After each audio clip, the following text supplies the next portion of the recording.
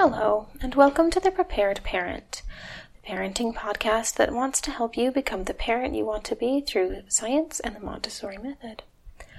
Today I am reviewing Maria Montessori's book, The Child in the Family.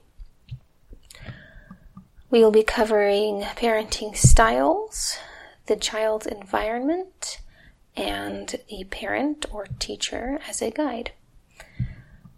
These are some basic Montessori principles, so if you're interested in some beginning Montessori theory, please continue listening.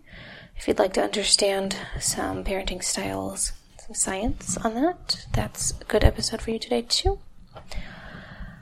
So, The Child in the Family was a book written by Maria Montessori directed towards the parents of children attending her schools to help them understand her method.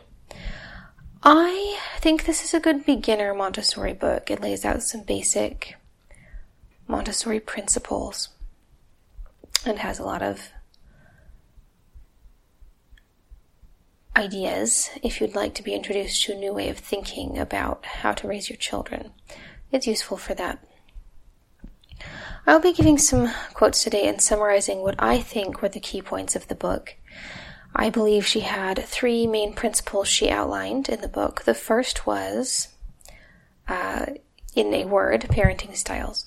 The second was the environment of the child. And the third was the parent as the guide. So starting with parenting styles,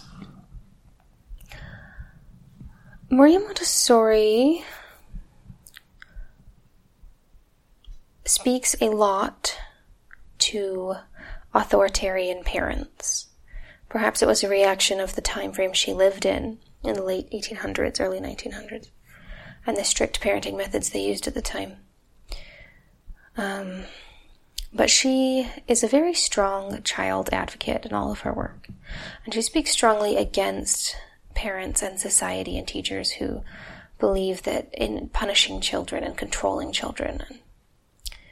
She speaks against, say, bolting chairs to the ground, among other things.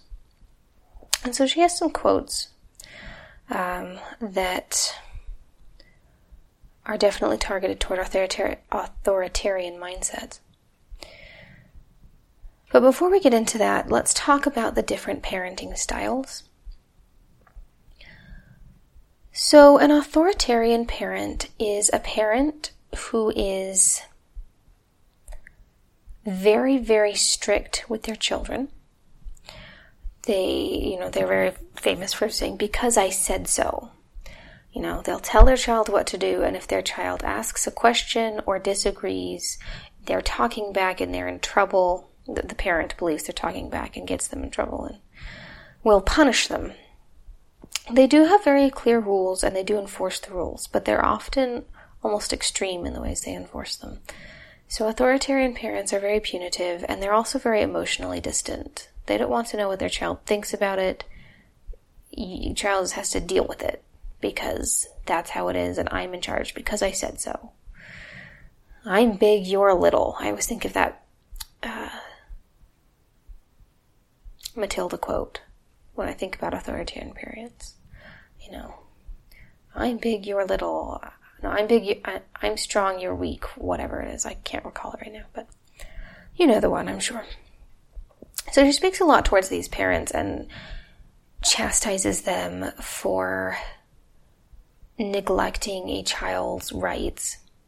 And I really love how she advocates for children, but I will read her quotes right now, actually. She says, quote, "Never were the rights of man so disregarded as in the case of the child. No worker has ever blindly had to follow orders as must the child. The child, as a separate entity with different needs to satisfy in order to attain the highest ends of life, has never been taken into consideration. He is seen as a weak being supported by adults, never as a human being without rights, oppressed by adults." Unquote. So I really appreciate her child advocacy here because while society is a little kinder to children in these days, in a lot of regards, children are second-class citizens. And it is understandable that sometimes this is for their own safety. If a child can't differentiate between when it is safe to walk into a road and when it is not, then yes, the parent must make that decision for them and must be held responsible for that in every way. But I have always, since the time I was young, been frustrated that teenagers have little to no legal rights, simply because a teenager is quite capable of making their own decisions and understanding the consequences. And yet a parent is always allowed to override that. And I just question the fairness of that. Anyhow, so what I'm saying is I agree with Maria Montessori here. Very often our children of all ages are oppressed by adults. And so that is something to consider when we approach our children, is to remember that they are human beings with rights and needs, and how can we, as parents, respect those rights and needs. Now, on the other side of this, she does talk about how, abandoning the child is also not the answer. She does not condone what we call permissive parenting.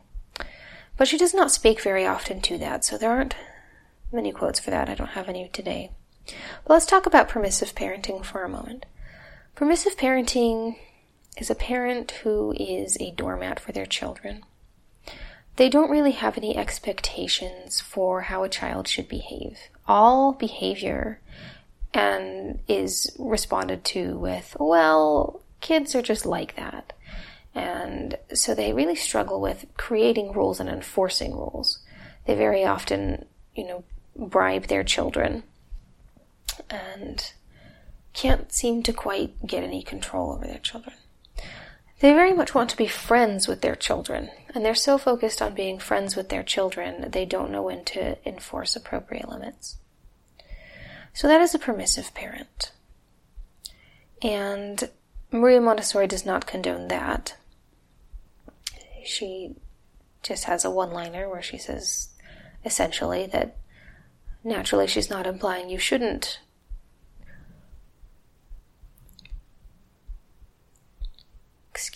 what is the word I'm looking for? Discipline your children. Of course you should discipline your children. And then she just kind of moves on. So we're not really going a lot into that. We're going to talk about authoritative parenting today, because that was really something I got out of this book. She did condemn authoritarian parenting a lot, but she would stop and say permissive parenting is also not the way. And this is modern vernacular. She didn't use those terms.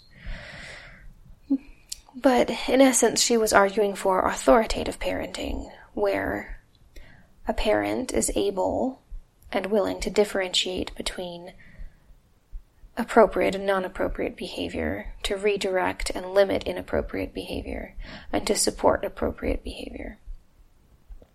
But simultaneously, while respecting the child's desires, needs, and wants as an individual human. So this is what we call authoritative parenting. And authoritative parents have expectations for their children's behavior, and they enforce rules. So they have a little bit of both permissive and authoritarian to find out the balance. Extremes are never good in life on either side. And so authoritative parenting's in the middle. And they like to talk with their children a lot. Why did you do that? Here, if you do this, here is the consequence. They're very consequence-oriented instead of punishment-oriented. We don't seek to punish our children for bad behavior. We seek to teach them and discipline them. And we do that through consequences. That's how authoritative parents are. Now, if you'd like to learn more about these parenting styles, a quick Google search of parenting styles will teach you all about these three and another, a fourth one. I'm not addressing that one today, as it largely concerns neglectful parents. And if you're listening to this podcast, it is unlikely you are a neglectful parent.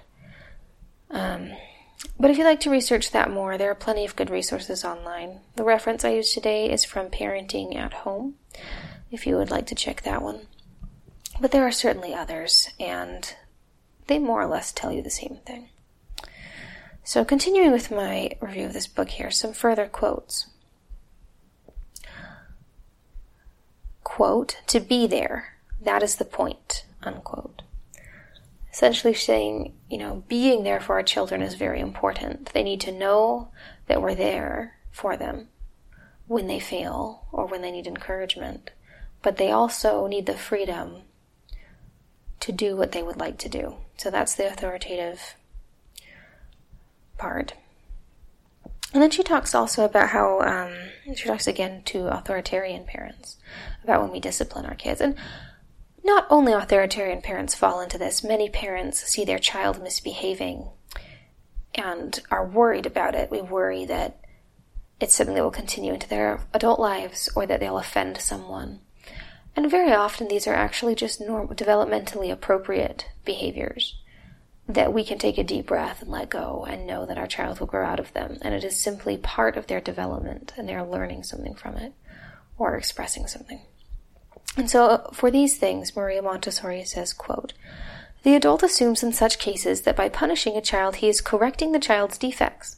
But clearly it is useless to correct defects that the child will no longer have when he is an adult.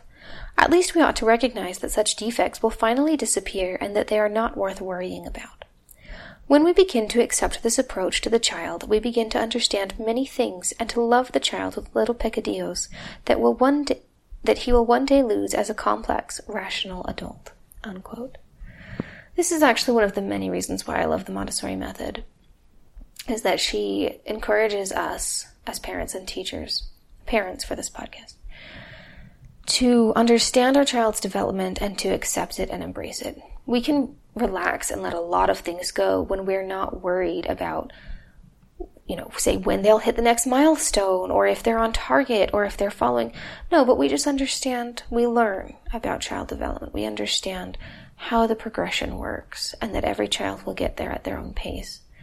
And when we know what to look for, we can relax and we can let things go. We don't need to worry that our 6-month-old is not playing independently yet, because that's normal. And we should just enjoy that our child still wants our company as much as they do. Isn't that sweet of babies? So I appreciate this method for really allowing parents to de-stress. And my quote for this one, actually, she mentions this quote, "We must believe in all the good that lies in the child and prepare ourselves to recognize it with loving concern. Only in this fashion will we gradually begin to assess the child correctly." Unquote. So Maria Montessori really believed that man and children are inherently good, and that if we are looking for that goodness and looking for the ways in which they are sincerely trying, it is a lot easier to love them and a lot easier to assist them correctly when we understand that a child isn't making a mess to make a mess, but is making a mess in an attempt to explore the environment or receive sensory stimulation or whatever it may be. When we recognize that, then we can stop and provide that environment for him instead in an appropriate manner, redirect him, so that we're not losing our minds, but they are able to meet their need.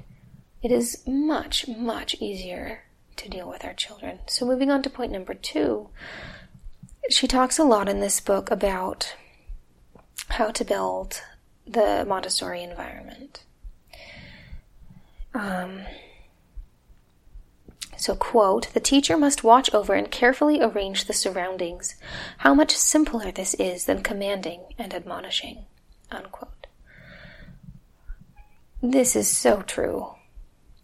And this is actually true for adults as well. There is an aspect for the psychology of human behavior where we actually, all humans, allow their environment to control their choices. So, if you look at behavioral scientists, if you do some research into that, you can learn a lot about how to influence your own behavior and also how to, in turn influence your behavior of children, because it's a human tendency of all age. So, for example, if you have a really hard time with buying things online, you're a compulsive spender, there are a lot of things you can do to stop that habit. One is to make sure that your internet can never save your credit card information, Because having to type it in every time makes it more annoying. And once it's more annoying, you're a lot less likely to do it. Same with, you can hide your credit card from yourself or put it in a difficult to reach spot. Suddenly it becomes a lot harder to make that default choice, and you're a lot less likely to do it. So that's one example of the ways in which our environment controls us, and how if we can control our environment, we can control ourselves. You might also think of maybe someone who is a recovered alcoholic. If they go to a bar with their friends, the odds are very likely that they will relapse and begin drinking, because they've set themselves in an environment where it's easy to do. So yes, I find this very interesting.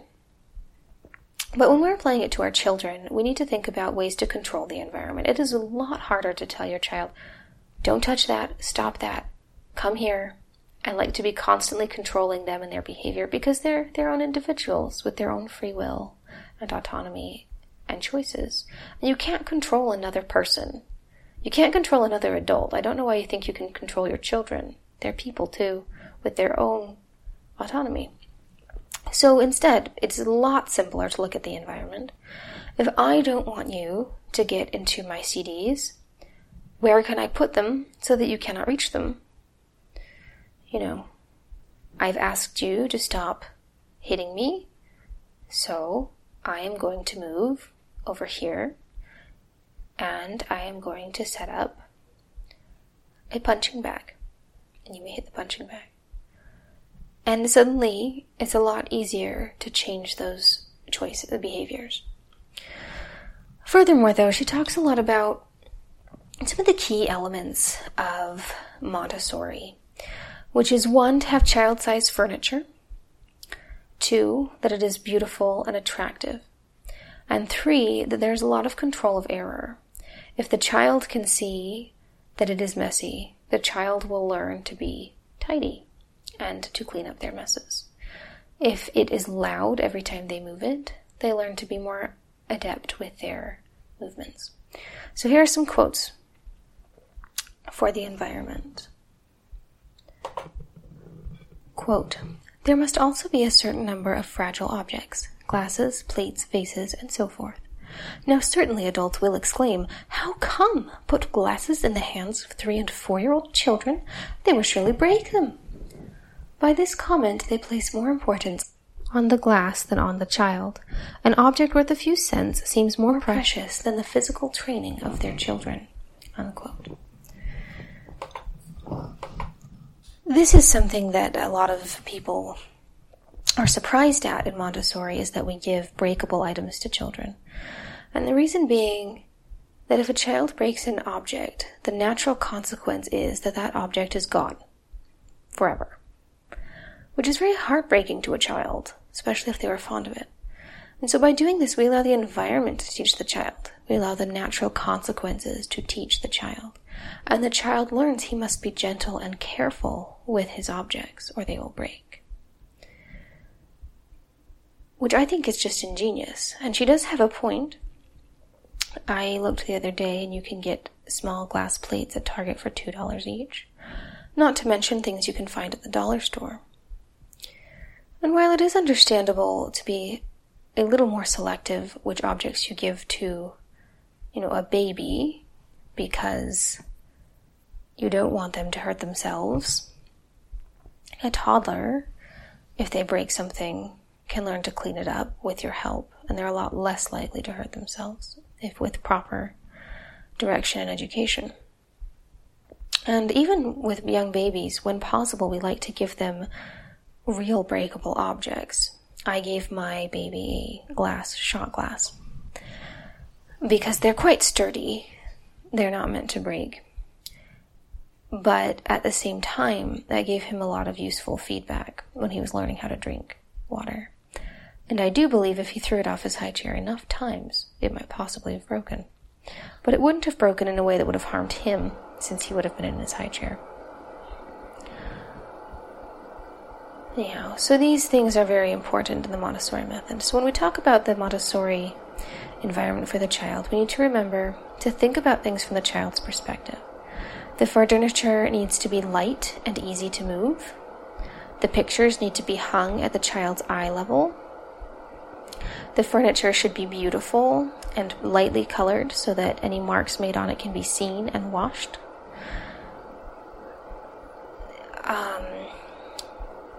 It's okay if they make noise because children will become more self-aware of their own movements. And we need to think from the child's perspective when we're designing spaces for them. As much as possible, we want to give the children the opportunity to do everything for themselves. A wash basin, if we cannot get a little sink for the child, we might get them a wash basin so that they can reach to wash their own hands without you needing to constantly do it for them or lift them up to the sink. Children are seeking to build themselves and learn basic skills, and as much as possible, we want to provide that environment for them. That you give them a children's bed instead of a crib so that they learn to get in and out by themselves. And so on. And, obviously as this is most important for young children, and most of Montessori's work was designed for children between 3 and 6. But she does in fact have theories for children of different ages. So it is still worth using the Montessori method, even if your children are older. But yes, as children get older, adult furniture fits them better and it becomes less critical. But here is why children's size furniture is important. Quote, all those lovely, useful things will procure for her a new life, a real life, the only life that can make her happy and help her to grow in a natural way, unquote. So with the Montessori method, we really believe in giving children the opportunity to do things on their own, to live their life. This isn't a pretend fake life that they're living. This is their real life right now. I was always frustrated as a child that I was expected to wait until I was grown up to do things, because my life didn't start when I turned 18 or when I turned 12 or anything else. My life was already existing. And I think most children feel the same, if not all of them. They want that to be respected. They're living their life now, and we need to give them the opportunity to live it instead of constantly only allowing them to pretend. I find it funny because while my child does enjoy playing with the play kitchen and, play grocery things, he'll only engage with it for a few minutes, because when I go grocery shopping, I let him help me with it, and he doesn't need to pretend because he already has the opportunity to do it for real, and he has that need met through real means. And so really, you can think of this as saving money. Instead of spending all your money buying fake toys, you can continue about your life and rather include your child in your life, providing them those real opportunities. And that's another thing that Maria Montessori talks a lot about in this book, is how important it is that we include the child with everything the adult is doing. The child just has a deep need to be included and respected, and they want to participate in the adult's life. And indeed, she says, how is a child supposed to learn a skill if he's never exposed to it? A child would not learn how to speak if he never heard language. So how can we expect a child to learn how to cook or clean if we never allow them to engage with us while we cook and clean and expose them to that? And many other skills that you might have, you can actually consider it passing on skill wealth by giving your child the opportunity to observe what you know how to do and to practice those things. And this is true throughout the lifespan of a child, not just with young children.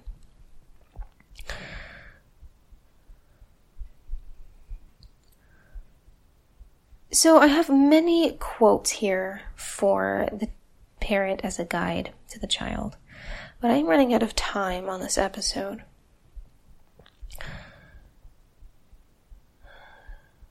So, quote, "The one who creates is the child, we do not," unquote. A key component of the Montessori method is that we allow the child to create themselves, and we support them in that development. Quote, the adult must remain quite passive and never intervene in any blind or in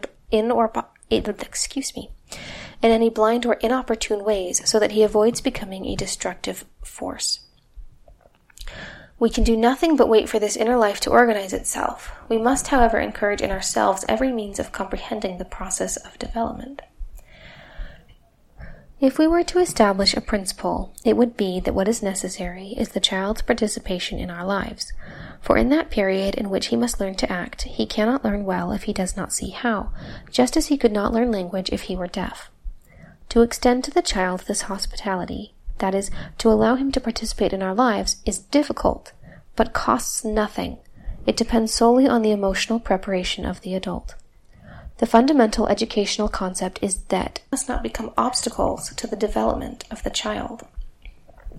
We must think of what actually happens to the child and what we must do by way of satisfying him. But to achieve this end, it is necessary to prepare the parents. The second principle is this: we must support as much as possible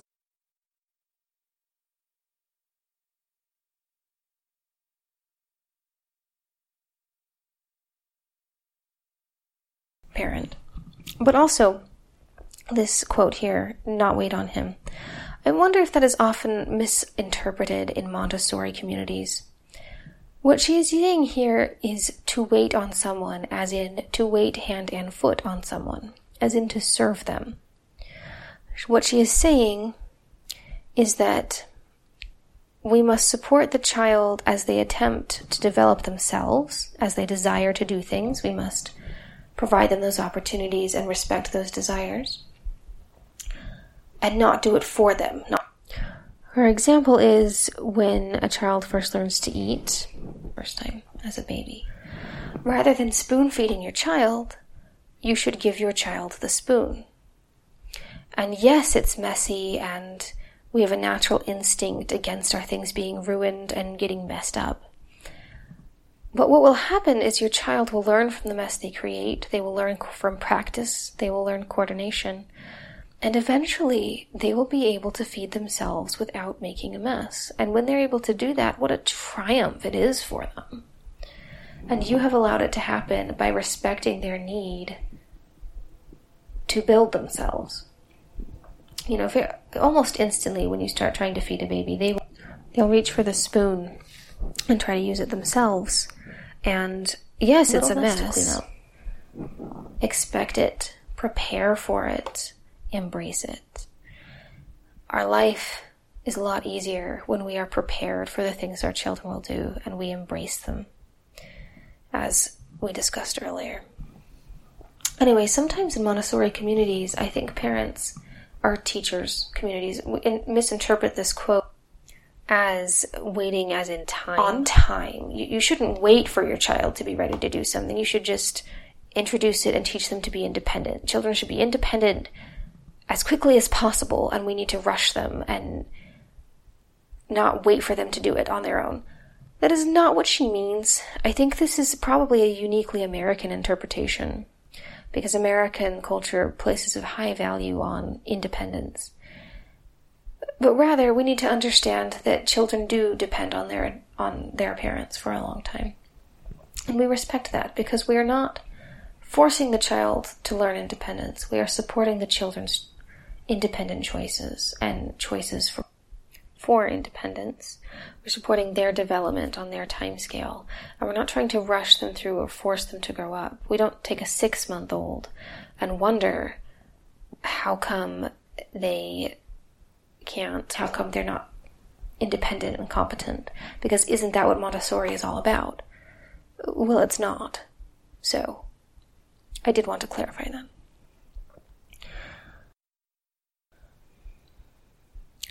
Another important quote is it touches upon emotional development, which I discussed in a previous episode. She's talking about a baby who experiences something unpleasant and how they responded to her. They simply responded by, yes, that was unpleasant, in essence, and then they all moved on, and the baby was okay, having been acknowledged. So what she says about this, I think she says quite eloquently and is quite important. Quote, "We never said to her, 'It's nothing,' when she said she had experienced something unpleasant. We accepted her unpleasant experience and sought to console her tenderly without placing undue emphasis on what had happened. Something unpleasant, it's nothing, serves to confuse him because it negates an impression of his own for which he sought confirmation. Our participation, on the other hand, gives him the courage to encounter other experiences and, at the same time, shows him how to relate to them. They must not be denied, or talked about too much, or analyzed too deeply. A tender and affectionate word is the only consoling response." Unquote. And this is quite true. When something upsetting happens to a child, we name it, we identify it, we engage with their experience, and when they feel heard and understood, they feel capable of moving on. They're supported in that development. And so I really love how she talks about how the child experiences and we reflect their experience and support them in that experience. And this is true for all of their learning, but it's particularly true for emotional awareness.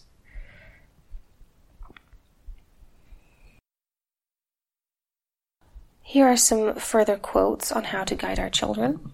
Quote, "Our goal is not so much the imparting of knowledge as the unveiling and developing of spiritual energy." Unquote. So one of the reasons why I love the Montessori method is that we're not spewing information into our children's minds. They're not sponges. They're not textbooks waiting to be filled. They are in fact sponges, but they're not textbooks waiting to be filled. Rather, and this is true for your whole life experience, life is about choosing what direction you're taking and learning how to do that, to take that choice, to build it, to create your own life. And when we focus on just filling brains with knowledge, very often our children and youth do not know how to live their lives. And I think this is why so many youth are coming of age without what we call adulting skills these days, because they weren't taught how to choose a life path and pursue it. They were taught how to memorize facts. And is it any wonder that we're seeing increasing rates of depression and anxiety as people have failed to learn how to live their real lives? And this is one of the really important things that I love about Montessori, is we teach our children to live their real life from a very young age, and we help them develop that. Moving on. Quote, "The teacher never encourages this tranquility with words, but with her own quiet sureness." Unquote. I've included that one just as a reminder that our children learn through our own example, and everything we do is a lesson to the child. We must constantly show an example to them. So one of the tricks I learned from this book is if you want your young child to engage in an activity, you sit down and do it yourself. And after a minute or two, or less even, they'll come see and watch. They'll be very interested in what you're doing. And then you can say, "Oh, would you like a turn?" And they probably will. And then they've engaged in an activity without you having to sit them down and try to give them a lesson. You were the lesson. And that's an important Montessori tool that I like to share. It's also just a very helpful parenting tool. It's a lot easier to do that than try to sit your child down and help them understand the task. Moving on. Quote, "When the child is attentive to his great work, she must respect the fact and not disturb him with either praise or correction. The respect for the child's activity, which we call non-intervention, is justifiable only when something substantial has already intervened in his life. The respect is not justified when the child's good energies are dispersed in disorder." Unquote. So 2 things here. 1, we can interrupt our children both through trying to correct them, constantly trying to show them, actually this way, do it like this, no, you're doing it all wrong. Anytime we try to correct our child, they lose confidence and interest. But also you can interrupt them by praising them. "Oh, what a good job you're doing." That does distract them and they will break their concentration. And I'm guilty of this quite a lot. So try with me, I suppose. Let's all work on, when we see our children concentrating, not to interrupt them, even with positive feedback. Wait till they're finished then you may give them feedback. And that was one. And the second is that, again, she talks about when we respect children's concentration, we don't need to respect them destroying materials. We can stop and intervene and redirect them into constructive things. Anyhow, that is all my favorite moments from this book. Some final thoughts. Quote, I would give one simple piece of advice to every mother. Let your 3- and 4-year-old children wash themselves, undress themselves, and eat by themselves exactly as they want to. Unquote. So if you ever wondered what Maria Montessori's advice was to parents, that's it. Right there.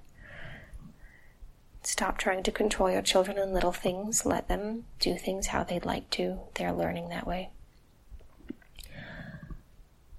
Quote, if we would only consider how absolute and urgent the requirements of childcare are, we would perform a great service for the good of humanity. Unquote. I included this one because I really want you as a parent to understand how important your role is in your child's life. There is nothing more important you could do for your child than to recognize that role and fill it. Your brain, a child's brain, continues developing exponentially within the first 3 years and even up the first 5 or 6 years. Because we're born with underdeveloped brains, and all of the material they're getting up until that point is building their brains, and it sets them up for the rest of their lives. And as a society, I think we really do a disservice to all of our members of our families, our parents and our children, when we don't recognize how important that role of a parent is, and that relationship between a parent and a child is. I wish I could change society so that parents and children could be together all day and work to earn their living.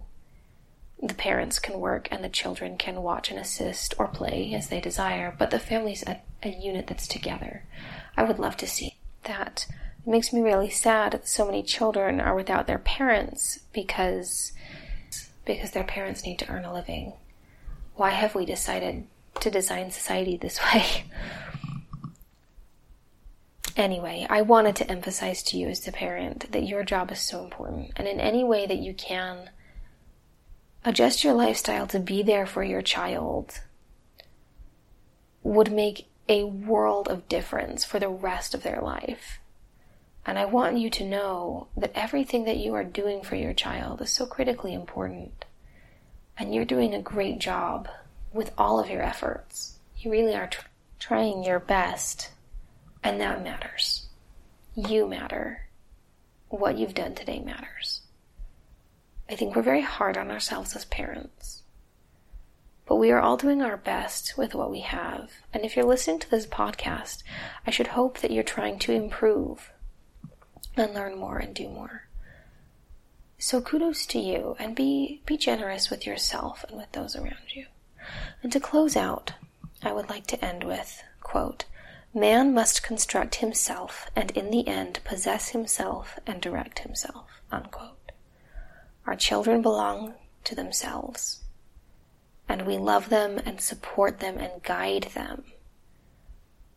But we must let them live their own life and make their own choices.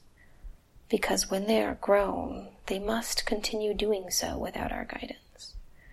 So enjoy this moment as a parent, because it's only going to be here now. And it is important, and you are doing your own job. If you would like to buy this book, The Child in the Family, it is $8 on Amazon Kindle. I'm not being sponsored to tell you this. I just wanted you to know if you'd like to read it, you can do that. I have a donations page up, ko-fi.com/preparedparentpodcast. That is ko-fi.com/preparedparentpodcast. If you would like to donate, all the donations just go to me buying a new Montessori book to read and review for you, to share the quotes and the theory with you. Just a one-time purchase, any amount you would like to put towards it. If you like this podcast, of course it's completely optional. I am currently not monetizing the podcast because I would like this information to be freely available to all parents. But if you would like to support that, you're welcome to. Also, I have started a Facebook page, The Prepared Parent Podcast. I will put the link in the show notes, and if you'd like to join me there, you can give me your comments, ask your questions, or for advice, and I would love to respond to you. Thank you so much for listening and bearing with me as I went extra long today. Have a wonderful day, and I hope you listen next time. Goodbye.